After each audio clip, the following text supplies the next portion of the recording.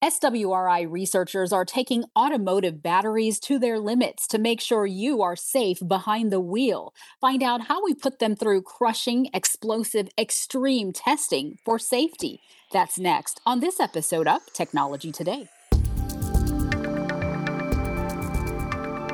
We live with technology, science, engineering, and the results of innovative research every day. Now, let's understand it better. You're listening to the Technology Today podcast, presented by Southwest Research Institute. Transcripts and photos for this episode and all episodes are available at podcast.swri.org. Hello and welcome to Technology Today. I'm Lisa Pena. SWRI is a leader in battery testing and research. When you turn on your car, you're probably not thinking about catastrophic failure. Our guests today are always thinking about battery failure, what could go wrong, and how to prevent it. They beat up batteries in their lab to make them safe for consumers. SWRI engineers Dr. Bapi Surampuri and Ian Smith join us now to talk about our battery testing capabilities and services. Thanks for being here, Bapi and Ian. It's very good to be here, Lisa. Good to be here as well, Lisa. Thank you. So today we want to understand the battery testing process at SWRI. So first, what types of batteries are you testing? So we're primarily focused on various chemistries under the lithium-ion battery category. These chemistries are most commonly used in electric vehicles and hybrid vehicles. We also test nickel metal hydride batteries, which were used in the original Toyota Prius generation 1 and 2. And we continue to test lead acid battery technology for conventional vehicles and other applications. Some of the batteries that we've been testing a whole lot more frequently, very recently, has been solid state battery technology and lithium metal and lithium sulfur technologies, helping our customers evaluate things like energy density, safety, performance, and things like that. So the vast majority of the batteries you test are used in vehicles, but are there examples of other batteries that you test for other products? Yes. We, for example, test batteries that go in medical devices, not implantable ones, but even devices that help consumers meet certain health guidelines. So in those applications, you can imagine how important it is for the battery to be reliable, delivering the power that's promised, and living for the duration of the product's shelf life. So that's another example. I would say we also test batteries for the space industry. When batteries go up on satellites or even interplanetary travel, they are exposed to very cold temperatures and sometimes very hot temperatures, depending on which side they're facing the sun. So they need to be able to live long enough to complete the mission. So those are two primary examples. We also test batteries for aerospace industry, for certifying batteries on aircraft, and ground consumer electronics industries, like, for example, drill bits and other types of industries like laptop and so on. So there is a wide range here of batteries you're testing for various products. Now, when we say battery testing and research, it sounds low key for those of us not familiar with the field and maybe even somewhat calm, but your work is really anything but that. You're crushing batteries, there are explosions, fires. This is all part of what you do. Will one of you walk us through a typical battery testing scenario, if there is a typical scenario? I can cover maybe a non-abuse scenario, and maybe Ian can cover an abuse scenario. So, for example, when a electric vehicle, is plugged in to a fast charger, you would want to fill that battery as quickly as possible. But if you indiscriminately pump high power into the battery, you have the danger of degrading the battery or even causing a fire. So an example of the research we do is shape the optimum fast charge power profile that will minimize the charge time so consumer is not inconvenienced too much. But it also avoids the failure modes such as lithium plating, which can cause fires. And at the same time, it can make sure that the battery is not degrading or minimizing the aging process. So the warranty can still be honored. And then for some of the typical safety types of work that we do, really anything a battery manufacturer tells you not to do, we tend to do. So whether that's expose a battery to extremely hot temperatures or crush it, like you've said, or poke it with a really sharp nail. And the work that we do at the cell level is really so we can understand in a worst case scenario, how does this battery fail? And then we can use that information to guide our design choices moving forward for building modules or battery packs. So what kind of materials do we use? What kind of design do we use to route hot vent gas away from neighboring cells?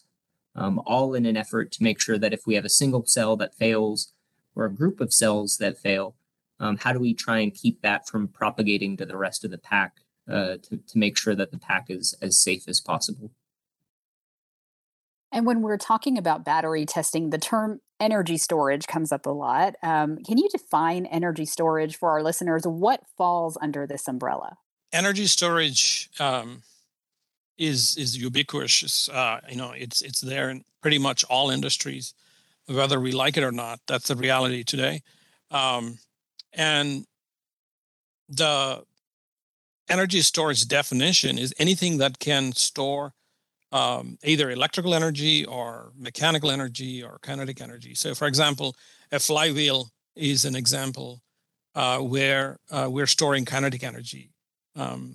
These flywheels are turning at very high speeds.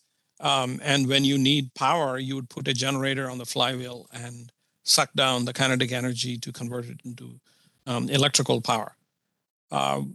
But we are primarily focused in this discussion, especially on batteries, which are a good example of electrical energy storage, where we are pumping coulombs into the battery, and the battery is able to store those coulombs inside one of its electrodes, and then release those coulombs back to drive a load. It can light a bulb, or it can run a radio, or it can run a laptop, or it can propel a vehicle.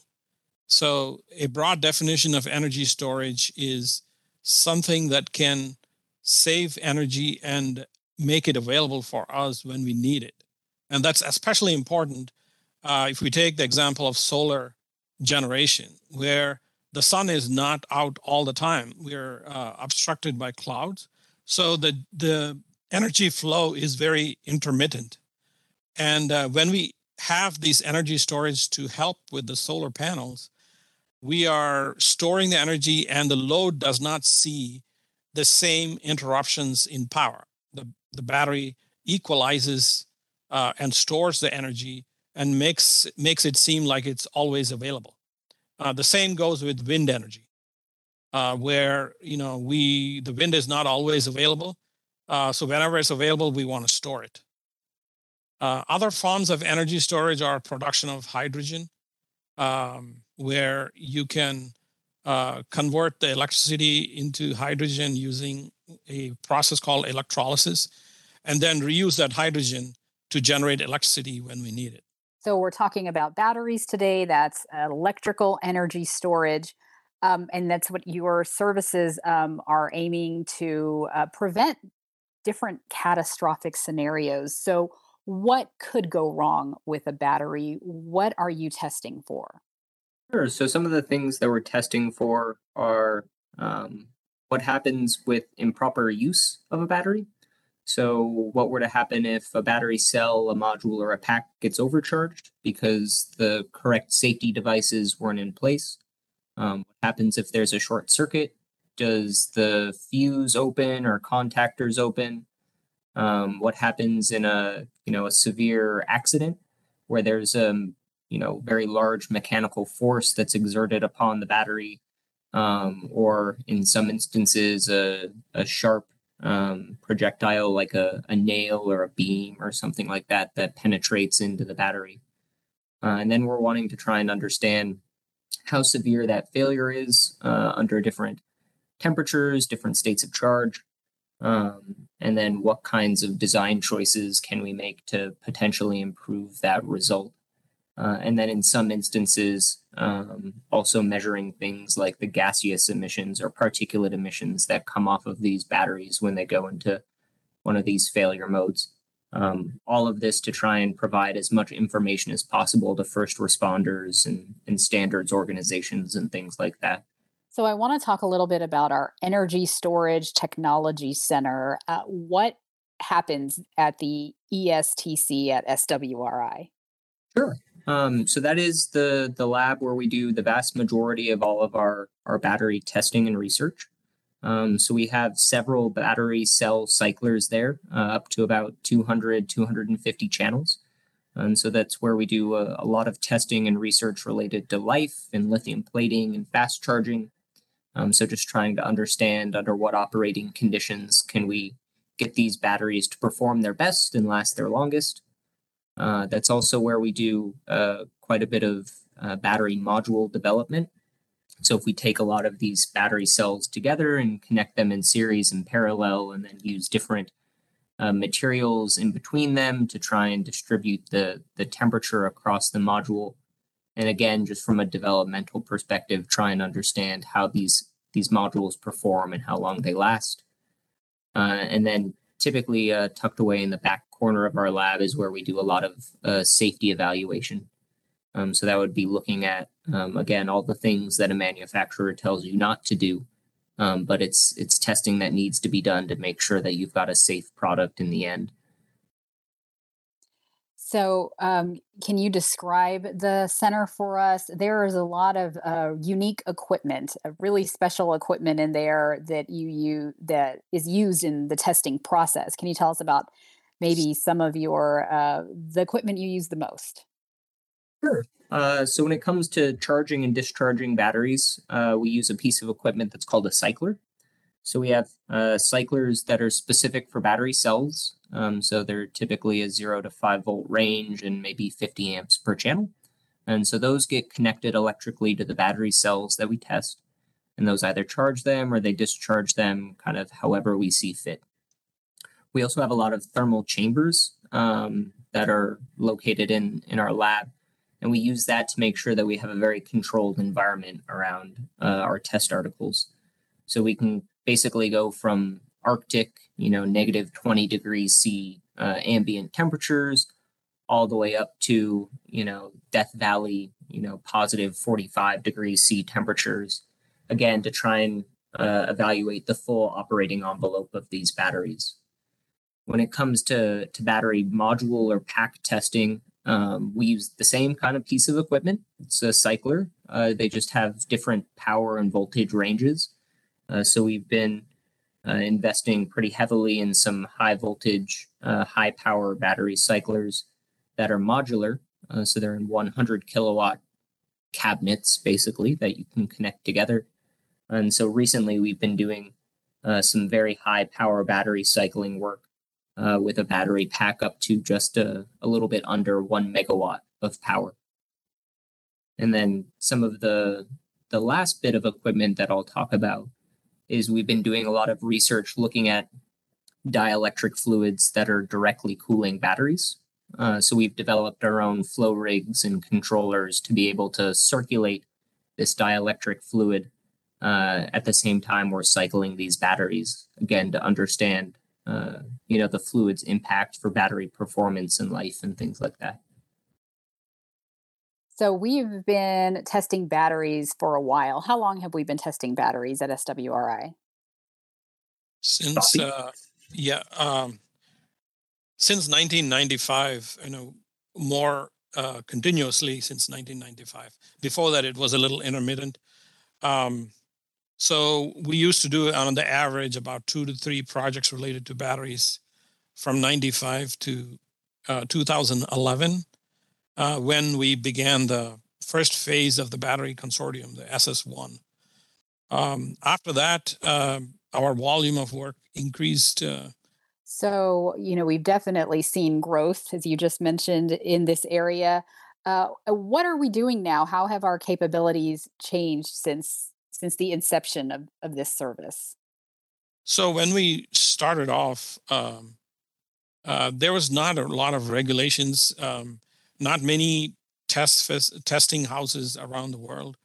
And when batteries are tested, um, people didn't know what to expect in terms of how to manage the test and what kind of gases could be emitted that needs to be cleaned up. So we had makeshift facilities for every single project in the early phases, to make sure that we are capturing all these gases, cleaning them up, and before we release them. And uh, most of the projects were uh, following test procedures that were customized from our um, uh, suppliers or customers themselves. So there was not enough standards out there. Um, we Since then, that's where we started. Oh, by the way, at the beginning, we also used to build prototype electric vehicles because there were several component manufacturers, like battery manufacturers or motor manufacturers, or even integrators that would come to us to pull together a full powertrain. We would take a vehicle like a Ford Excursion or a Chevy Suburban or something like that, strip out the engine and all the powertrain components, and then add in a battery pack, electric motors, transmission, control systems, and thermal management systems to demonstrate that together all these components can actually drive the vehicle. And in those days, getting a range of 50 miles to 90 miles was already quite an achievement. And one nice milestone at that time was that we ended up testing the GM EV1 components in our labs. It's one of the first electric vehicles that was ever released after electrification had its resurge, a renaissance, I should say. Um, and now we have matured to a point where we have test cells, we have test equipment all organized, we have processes that are streamlined to a point where we can look at the test procedures and give good feedback to the customers at the get-go, and then actually execute the tests, not just to check a box and complete the test and throw the data across, but with more of an engineering presence and engineering sense of what is going on with our own insights, which are actually more valued by the customers than just the data itself. So that's where we are. And I think we continue to build the prototypes, large prototypes. The 1 megawatt example that Ian gave is also going into an extremely large off-highway vehicle. And so we're still quite engaged in the powertrain integration business as well. So I like that example you gave us. So you were building electric cars basically from scratch. It sounds like even before they were, you could see them out on the road. I guess you have to do the testing before they're safe for drivers. So you were that lab testing, building from Yes. scratch and getting them out on the roads. Yes. When car makers have a concept first, they want to build the hardware around the concept and check it out and see, is it feasible? Is it something that's worth doing a lot more R&D on? So they need a go no go checkout of these concepts, and we were very luckily involved in several of these concept car builds for many OEMs. And we continue to grow. So there is a test cell expansion underway right now, set to be ready in January. Ian, can you tell us a little bit about that? Sure. So over the past probably 3 to 4 years, we've seen a significant increase in the amount of work that our group has been conducting, especially when it comes to safety. Currently, we have 2 safety test cells at our Energy Storage Technology Center, and we found that that just really isn't enough to keep up with the demand that we're seeing. So we're investing in building 2 new dedicated safety test cells located in our Energy Storage Technology Center, just to improve the amount of testing and research that we can do at the cell and small module level.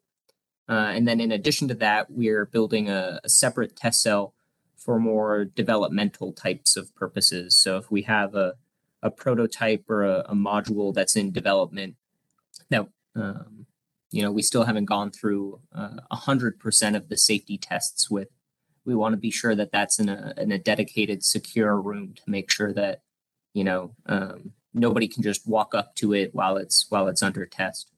So it's pretty exciting to see that there's been so much growth and appetite for growth on our side, and I'm pretty excited come January when those 2 new test cells, I guess 3 new test cells, are going to be ready. All right. Since 1995, going strong in this area. So we want to turn now to the Electrified Vehicle and Energy Storage Evaluation Consortium. This consortium is celebrating 10 years and recently had a name change. Can you tell us a little bit about that? So I am the program manager for it. I took over actually from Boppy, who was the manager for the first and second version of the consortium, what used to be called the SS1 and SS2 consortium. We did recently have a name change, and one of the reasons why we had that name change was the scope of work, or the type of testing and research that we conduct has grown over the years. So as there's been more and more electric vehicles that have been released, we found that a lot of our customers are very interested in doing more testing and research at the vehicle level to understand overall, thermal management system strategy, control strategy, electric motor and inverter operation and efficiency at different conditions. And so the scope has morphed from solely battery focused to encompass more of the entire powertrain or vehicle system. And so for the first year, we tested the Volkswagen ID.3. For the second year, we tested the Ford Mustang Mach-E. And then for this third year, we're scheduled to be able to take delivery of a Ford F-150 Lightning. So all of these are commercial passenger vehicles that you can go out and buy. But we've been doing testing and evaluation on them to understand, again, thermal management system strategy, operating strategy, component level performance. And then we use that to try and build an understanding of what the current state of the art technology is, and then work with our members to try and understand what the current gaps are. So where do we want to be in terms of fast charge performance or life or durability or safety? And where are we at right now with these state-of-the-art technologies? And then try and identify, well, what are those gaps? And then how can we potentially address those gaps moving forward?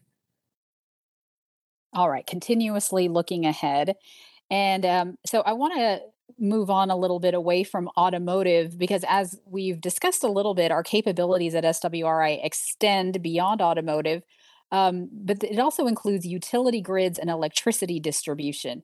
Can you tell us about your research and testing in this area, and how does it differ from automotive? What are the goals when testing batteries for these types of applications? Yeah, sure.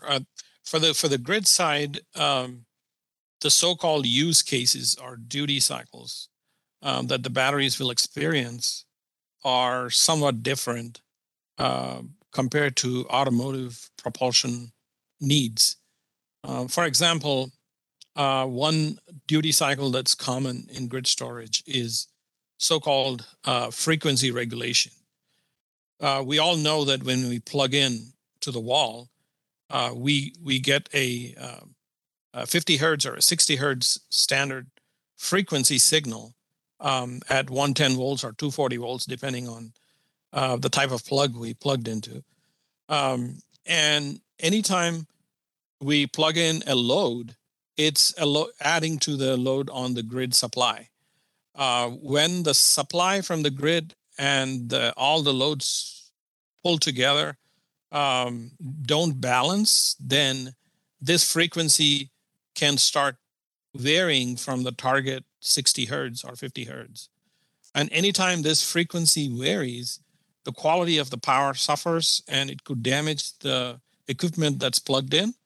And there's some liability for the utilities because of that.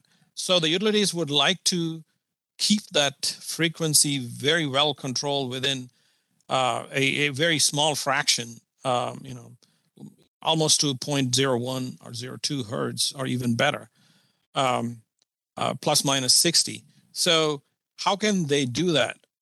They found that with energy storage, or having batteries near large size loads, or at at the generating station or at a distribution center, they can supplement the power from the main production with this battery storage when the demand is high, and then when the demand is not high, they can charge this battery asset, to be ready for the next high demand period.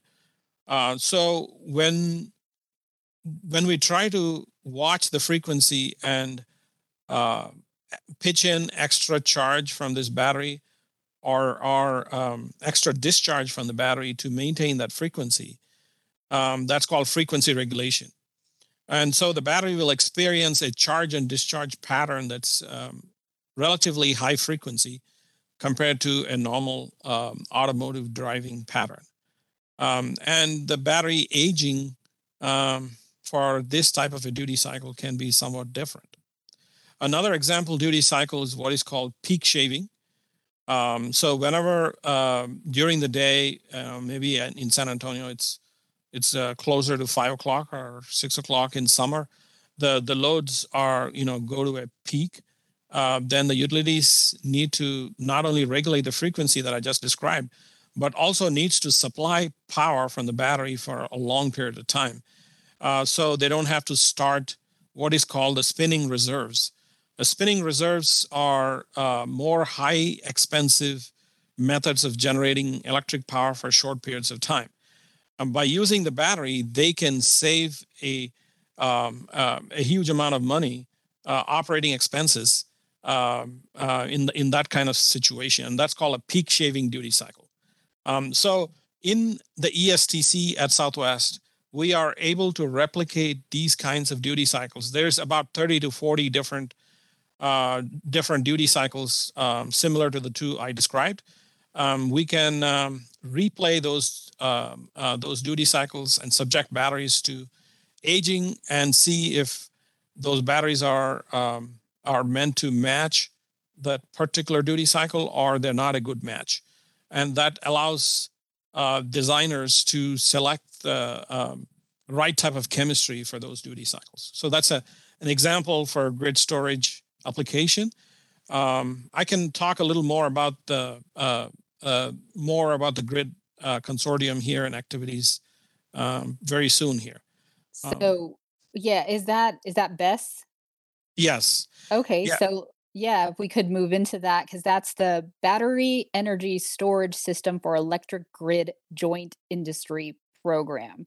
Tell us a little bit about this. The collaboration that existed in the automotive industry doesn't quite exist in the grid storage side. So the primary goal of the BESS consortium is to bring together the utilities, the power transmission service providers, and many of their supply chain members together to focus on identifying and prioritizing technology challenges that they face. The consortium then selects and prioritizes one topic for each phase and does research on that topic and reports back to all these members. The IP that comes out of these type of research is available to the members, free to try for a limited period. After that, they have to pay a royalty fee to have use of it. And this model is because this consortium is primarily being funded by Southwest in its first phase. And in the second phase, the members will all pay their subscriptions, and they'll have better IP policy. Safety is your focus. That's your priority. As you test and you're researching, does that kind of inform how you buy things when you're out in the world? Are you looking for certain, I don't know if it's certain inspection numbers, or is there, some tips you can give for those of us out buying? If we're buying it, should we assume it's safe, or is there something more? I think, that's a good question to ask. The headlines typically always like to have a lot of information about either battery electric vehicle fires or, laptops or cell phones that catch fire because there was some kind of abuse condition or internal, manufacturing defect. But maybe the tip or advice that I would give for all of the consumers is just really trust and understand that there's a ton of work and research that's going into continuously improving the safety of these batteries. And so a lot of those headlines that you see are pretty rare and don't happen all that frequently. And again, there is just a ton of work that's being done, not just by us, but by other research organizations, vehicle manufacturers, machine manufacturers, and everything, all with the hope of having a vehicle or a system that's as safe as possible. On the tips to consumers, I think Ian, underscored a good point that there's a huge amount of research and testing that is undertaken by the manufacturer and even the regulators to make sure that the products are reasonably safe by the time they reach the consumer, whether it's an automotive electric vehicle or whether it's a consumer electronic device or medical device or anything like that. So beyond that, let's say on the automotive side, if you're trying to buy an electric vehicle, those are not cheap. And so the first thought that jumps into your mind is, oh my God, this is a little more expensive than the normal internal combustion engine car that I would have bought. How do I know I'm getting the performance and the range that I'm looking for in this car? So one thing I would advise is to drive the vehicle, if possible, in a hot and cold weather conditions to see if the full range of the vehicle is available. You don't want to be driving a vehicle that has lower range than you think it has, then you can't plan your trip. And so you would want to understand your vehicle better before you invest your money. And so it's nice to be able to check it out. And it's not always easy to find hot and cold weather where you want to buy it. And so it takes a little bit of research and help from other consumers.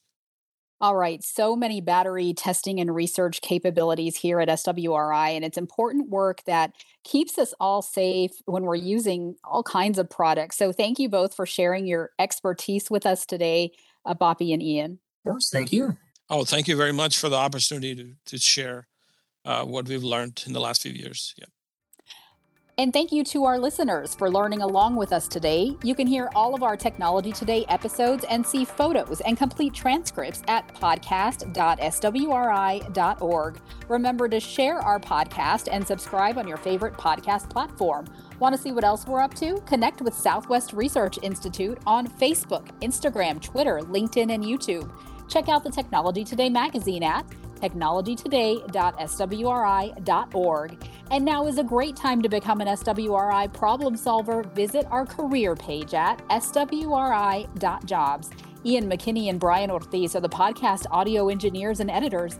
I am producer and host Lisa Pena. Thanks for listening.